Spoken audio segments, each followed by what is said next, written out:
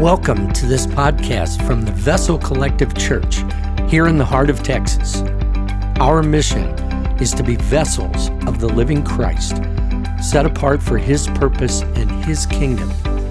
We thank you for sharing in this message here today. Good morning.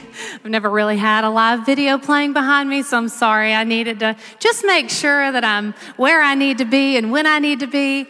I'm Shay Toman, if I haven't met you. I am the director of discipleship here at the Vessel, and what that means is that I kind of oversee all the inward ministries, the ministries that are people relating to one another, people that are encouraging one another, people that are growing together. So I am kind of loosely in charge of the student ministry and the children's ministry, the men's ministry, our small groups, and our women's ministry.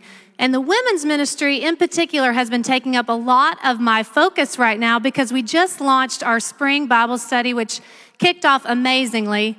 And for the first time in Vessel history, we are planning a women's retreat. Such exciting news. Tomorrow, if you haven't already seen in your inbox, you're going to get another message with the link to sign up. Please don't delete it. Read it. Sign up. We're so excited, and we want every woman to participate and bring friends. And we're going to give you an opportunity to do that today if you're already ready. My friend Melissa Godfrey is going to be out in the foyer after the service with a computer. You can sign up. You can ask questions. But please consider joining us. Let me pray, and we're going to get going. Lord, we love you, and we're thankful for this Sunday morning. We're thankful for the opportunity to gather.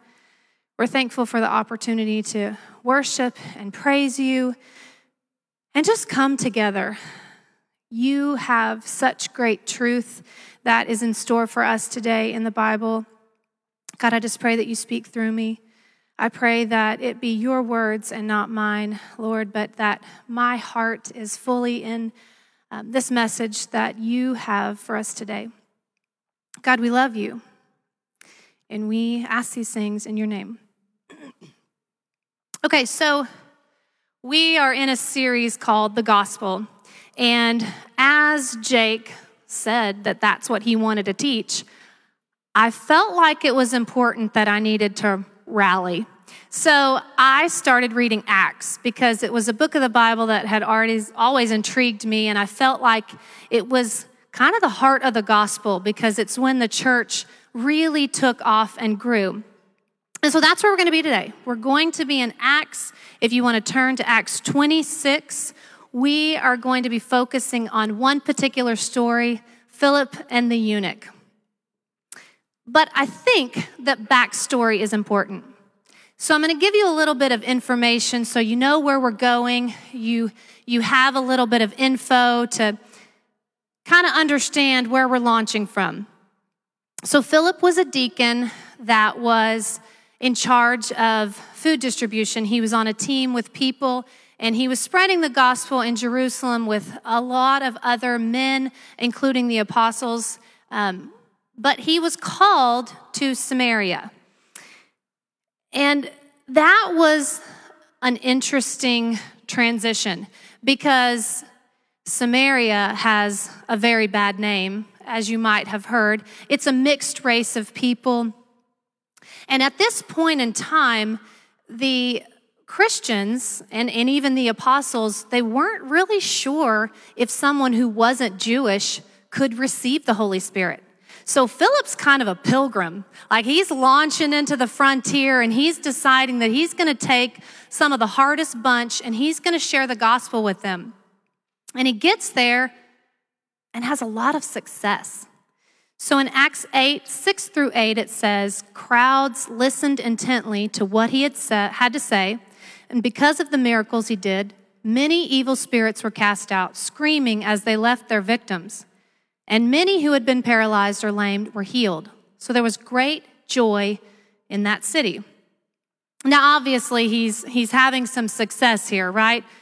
So much so that the apostles are astonished. They feel like they need to go check up on him. They're like, wait a second, this sounds too good to be true. So they send Peter and John, and we're amazed that yes, indeed, these people were listening. They were believing. They were turning their hearts.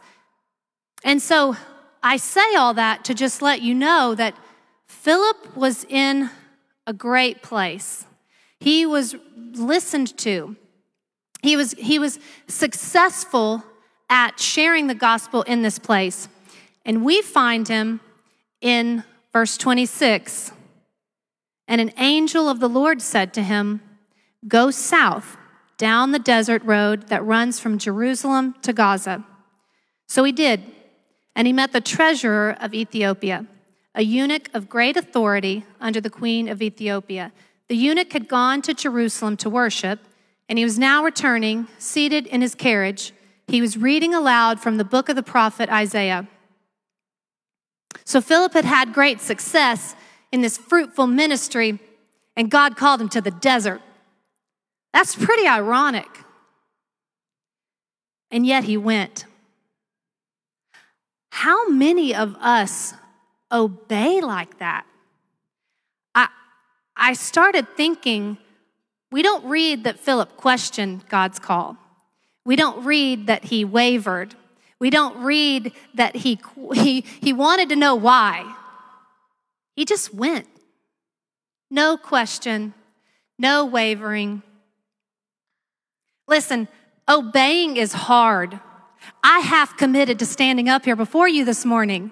I said yes, but was looking for every reason to step down. And I even said to Jake yesterday, "Are you sure you don't want to come up here with me?" It's okay. Obeying is hard. But Philip went. And he met this eunuch, and his reason for this call was realized. This eunuch had traveled a long distance to worship. This eunuch was reading scripture. I think that was probably some confirmation for Philip. I am where I'm supposed to be. Yes, God, I obeyed, and here's why. Verse 29, the Holy Spirit said to Philip, "Go over and walk alongside the carriage." Philip ran over and heard the man reading from the prophet Isaiah. So he asked, "Do you understand what you are reading?" This was a bold move by Philip. Bold. Philip is walking along this dusty road looking like a vagabond, and he comes across this man who is of a great importance. I read that it would kind of be like celebrity status. He's in a carriage. He's got somebody else driving this carriage for him. He's reading scripture on a scroll, which is very expensive. And yet, the Spirit asked him to walk, and he ran. He ran. And not only did he run, but he spoke to him. He asked him an audacious question.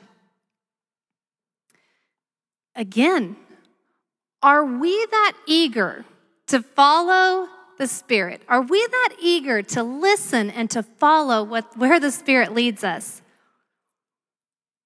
I tend to ignore the Holy Spirit, just so you know.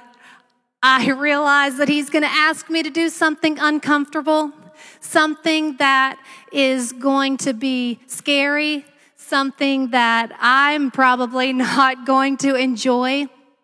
In fact, there's one story, and I only really remember it because it was extremely awkward. I was in Nicaragua on a mission trip, and I've been there before, but always I befriend the translators because I don't know Spanish, and I just found that that was the best technique. I befriend the translators, they talk for me, all is well. But I find myself one day on this trip in the grocery store with one of my teammates, and we are standing at the checkout line, and there's a woman that's in front of us, and she looks a little sad. I don't know what's going on in her life. I can't talk to her and ask her, but I just see this demeanor that's sunken, and she feels like she's not really in a good place in life. And she's also not buying a bunch of groceries. So I felt like the Lord saying, you need to buy her groceries, okay? You're this American lady who's come with cash. You need to buy her groceries.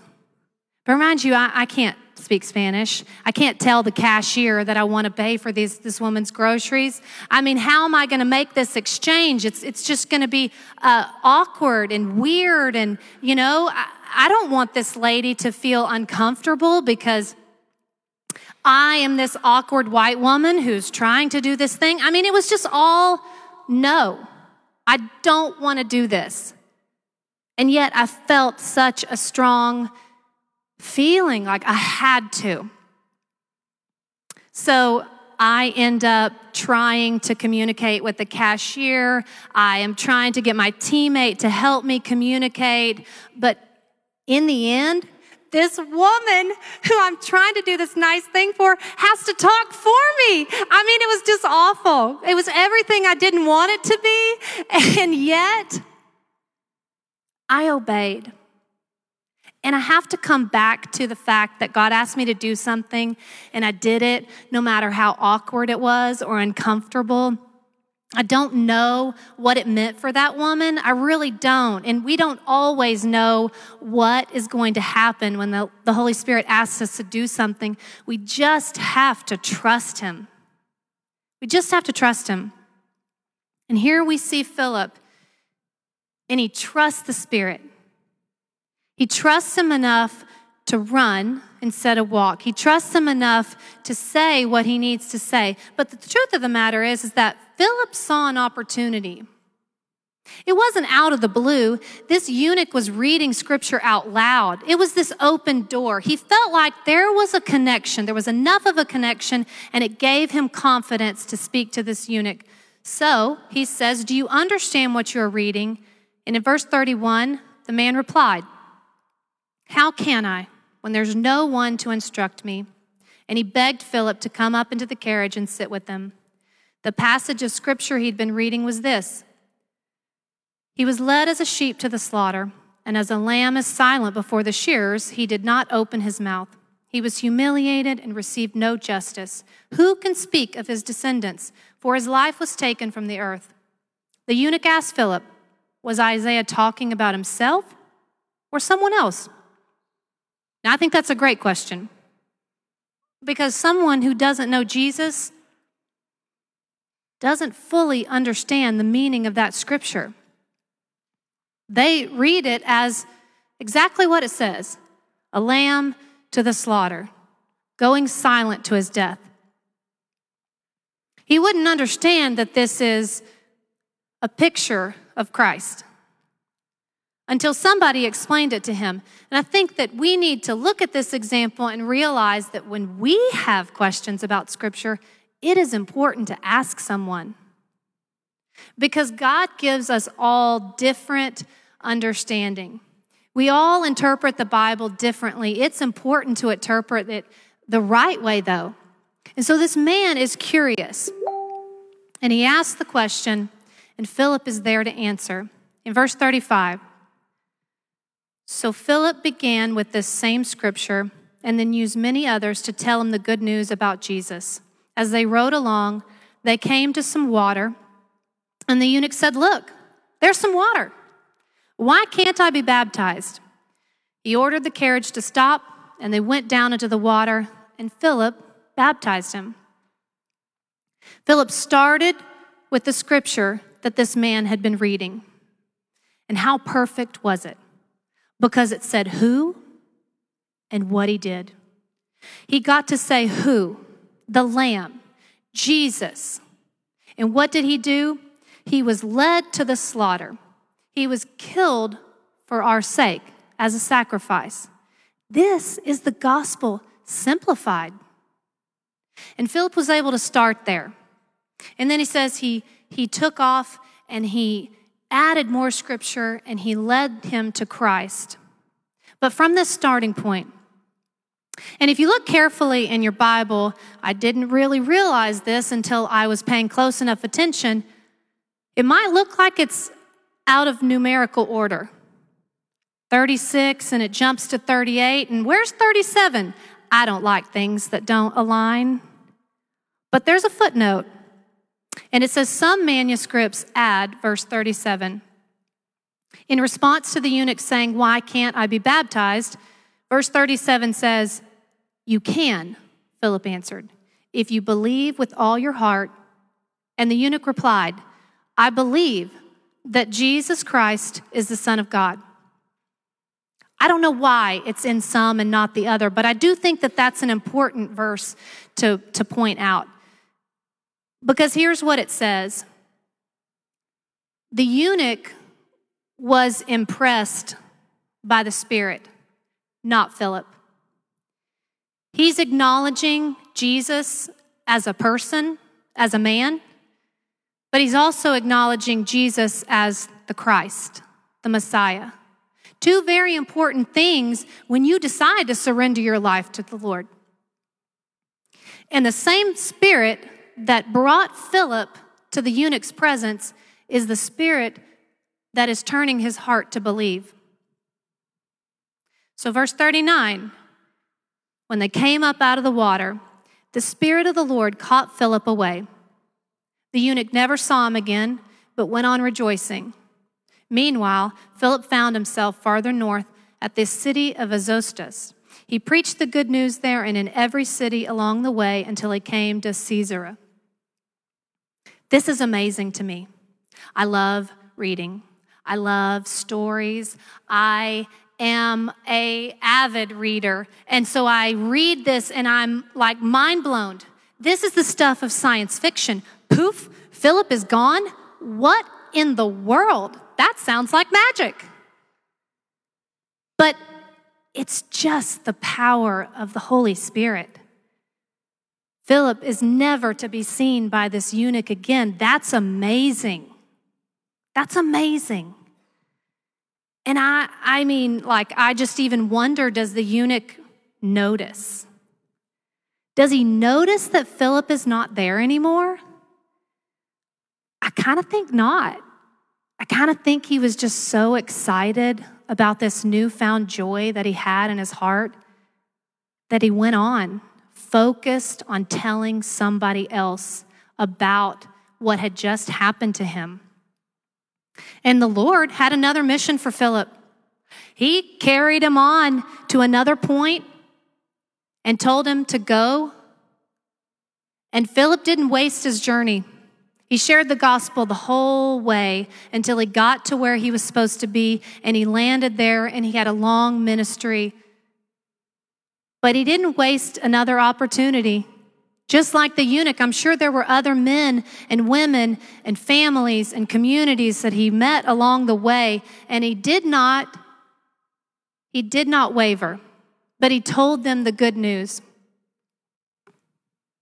This story is awesome because it's detailed enough that we can see how this man came to know Christ, how he came to receive the Lord, how he heard the gospel,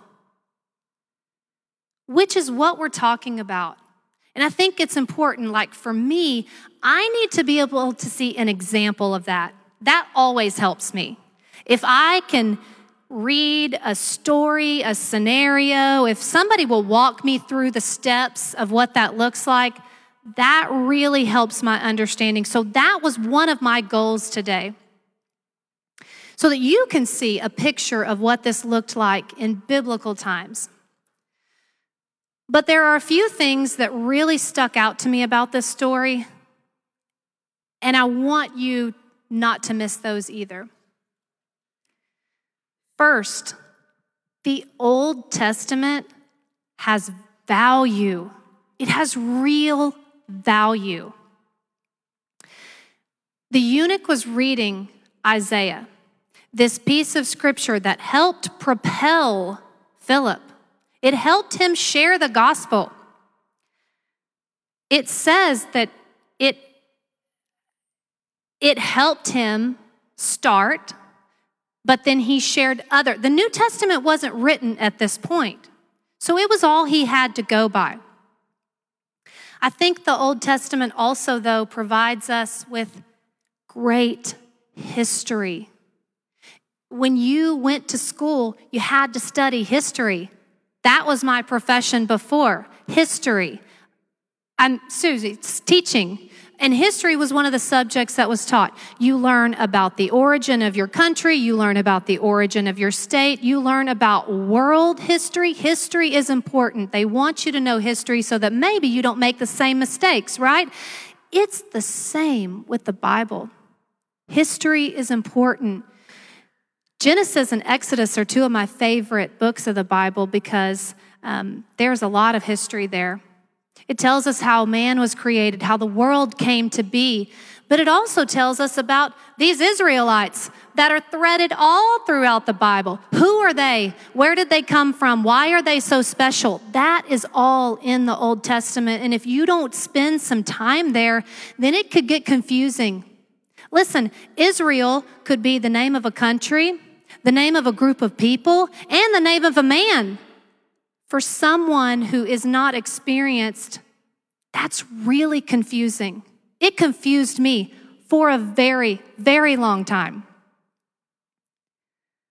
But those books of the Bible also provide us with context, perspective. We don't really understand why Jesus dying on the cross is so significant until we read about animal sacrifice in the Old Testament, what it was used for, how it was done, what was the significance of it.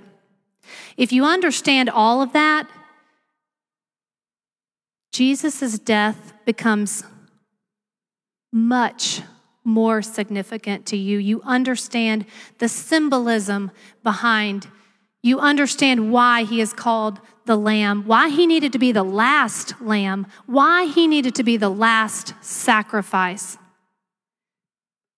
The Old Testament is important. It still has value. And one of the most important things about the Old Testament is that it shows us that Jesus was God's plan all along. He was his plan all along.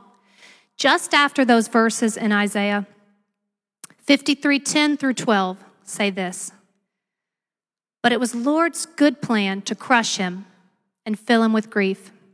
Yet when his life is made an offering for sin, he will have a multitude of children, many heirs. He will enjoy a long life, and the Lord's plan will prosper in his hands. When he sees all that is accomplished by his anguish, he will be satisfied. And because of what he has experienced, my righteous servant will make it possible for many to be counted righteous, for he will bear all their sins. I will give him the honors of the one who is mighty and great, because he exposed himself to death. He was counted among those who were sinners. He bore the sins of many and interceded for their sinners." Right after this, Isaiah talks about a lady who bears more and more children and has to enlarge in her house because more are coming. This is telling us that Jesus was the plan all along, and that all that enter into the family of God, the glory is given to Jesus. God's plan was for Jesus to come to bring us salvation, purity, and acceptance by God. Jesus is given the glory. The Old Testament still has value. This interaction did not last long, but it was impacting. Means that your everyday encounters, they matter. The person that's checking you out at the grocery store, the neighbor that lives across the street you don't know very well, the person who puts your child in your car at the car pickup line, even though it's not your teacher. I could go on and on. But the people that you come in contact with, they matter. Those moments, they matter. And if you think about it, what would happen if Philip hadn't obeyed? What if he didn't obey the Spirit and go? God sent Philip to meet this very man specifically. He was a man of influence in Ethiopia. We don't know if he was raised in this Christian faith or if he was a convert, but we know that he had a little bit of understanding of the Savior, but he was important. So much so that this one moment changed history. This moment is what they believe brought the gospel to that part of the world. That is incredible. There is actually a sect of Christians in Ethiopia who point back to this eunuch, who point back to this story, who point back to this moment as the origin of their Christian faith. I think that's amazing. The last big thing that really sticks out on this is that the gospel is within you. It's within me. It's within all of us. You could be Philip to someone, but you could also be the eunuch that goes back home and rejoices and tells your story. When I was reading Acts, this story really stayed with me. I thought about it. I felt connected to it. And the reason is because I felt like I could be the eunuch. When I read it the first time, I just took the very basic things that I noticed. He had traveled a long distance to go and worship at the temple. He had a stable position. He was living a good life. And he was reading scripture. He sounded like a good Christian man, right? In today's society, he just sounded like a good Christian man. He goes to church. He's got a good job. He reads his Bible. But he didn't understand. He didn't know Jesus until someone intervened in his life. And that is my story. And I thought, because that was my story, that my story was boring and that it wasn't impacting and that I didn't really need to start with that. Like my testimony was blah, so I don't need to share that with people. There's other good stuff. I was raised in a loving home with two parents who felt it was important for me to go to church. And my mom specifically made sure I was there. So I heard a lot of Sunday school stories as a kid, and as a result, I was curious. I knew the name of Jesus, and I knew I didn't want to go to hell, So I would ask questions about that, and I remember one night we were in the car driving home from somewhere. It was late, and I remember asking my mom, okay, Mom, what does this mean? What do I have to do? And she said some things, and, I can't remember if it was in that moment or if it was when I got home, but I do remember asking the Lord to come and live in my heart. But that was really it. And so over time, I would find myself in that same place, laying in my bed, talking to God, and saying, I don't hear you. Where are you? I don't see you. I can't hear your voice. Are you really there? And I would ask him again. And that little moment happened a lot. I was just unsure. I didn't know. But I knew what I didn't want, And so over time, I continued to pray, to seek, and to ask. But it wasn't until I was in 7th grade. My family moved to a new community, and I got involved in a youth group. And one of the first things I did in that youth group was go to what was called a Hot Hearts concert. And we stayed in a hotel, and we went to a big conference, and we heard pastors talk and great worship music. And I was there thinking, this is fun. But a young Louis Giglio got up and spoke in Beaumont, Texas, at the Hot Hearts Conference. And at the end of his message, he said, if you would like to receive Jesus, come on down. Now, it is very out of my character to do something like that. In fact, getting up here this morning took a lot of preparation. Walking down the aisle was like climbing Mount Everest. I just was like, no, I'm not doing that. But ironically, the name of this conference was Hot Hearts, and my heart felt like it was on fire.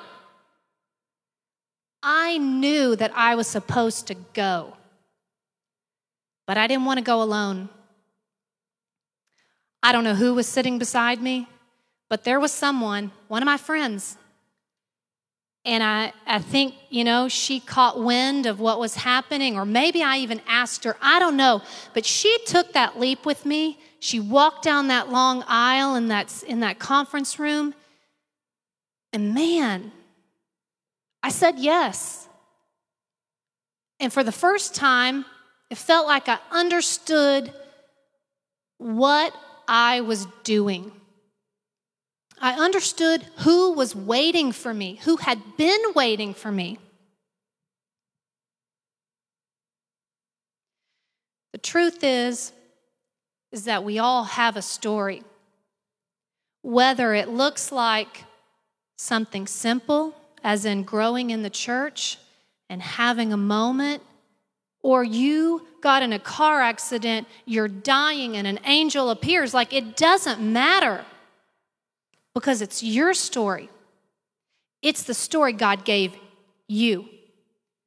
It's unique, it's crafted specifically for you, and it's a tool. Whether you know the Bible, whether you can recite the Easter story, or whether or not you're even brave, it doesn't matter. The gospel is within you. It's in the story of your life.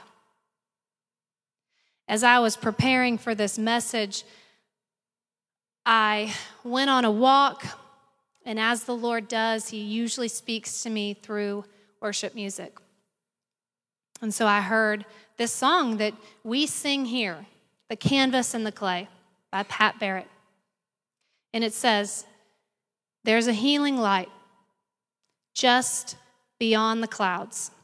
Though I've walked through fire, I see clearly now. I know nothing has been wasted, no failure or mistake. You're an artist and a potter. I'm the canvas and the clay. You make all things work together for my good, for my future. You see, we were physically created unique, but our lives are also crafted special. We are different. We experience life differently, and all of those differences are important. They make up us. They are our gospel story. If you're sitting here and you're thinking, yeah, but who am I going to share this story to you? Who am I going to tell my story to? I want you to think back on Philip. God gave him an opportunity. He walked alongside this man who was reading scripture out loud. And Philip knew, that's my guy. There are open doors all around, and if there's not, then pray for those opportunities. Pray that the Lord shows you who you are supposed to share your story to. But I promise you one thing, the gospel is within you, and you are meant to share it. If you don't know how to share your testimony, if you don't know how to share your story, I'm going to tell you a simple way that was told to me. There's a lot of methods to sharing your testimony. There's a lot of formulas. But this was told to me in conversation one time, and I just latched onto it because I felt like it was simple. I could remember that. Think about what your life was like before you met Jesus. It could be a short period of time in your life, or it could be a long period of time. Again, it's specific to you. Then think about how you came to know Jesus. Maybe it wasn't a moment. Maybe it was something that happened over time. It does not matter. But think about that moment that you gave your life to the Lord, the moment when you felt His impact in your life. And the last thing is just talk about how your life looks different. What changed? Did anything change? What does your life look like now? Past, present, future. It's all there. It's your story. It's the gospel in you. And I encourage you to think about your story and to share it with somebody else. Let me pray.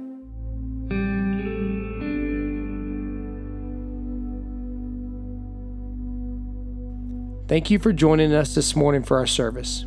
We are publishing content throughout the week for Church at Home through our social media and website.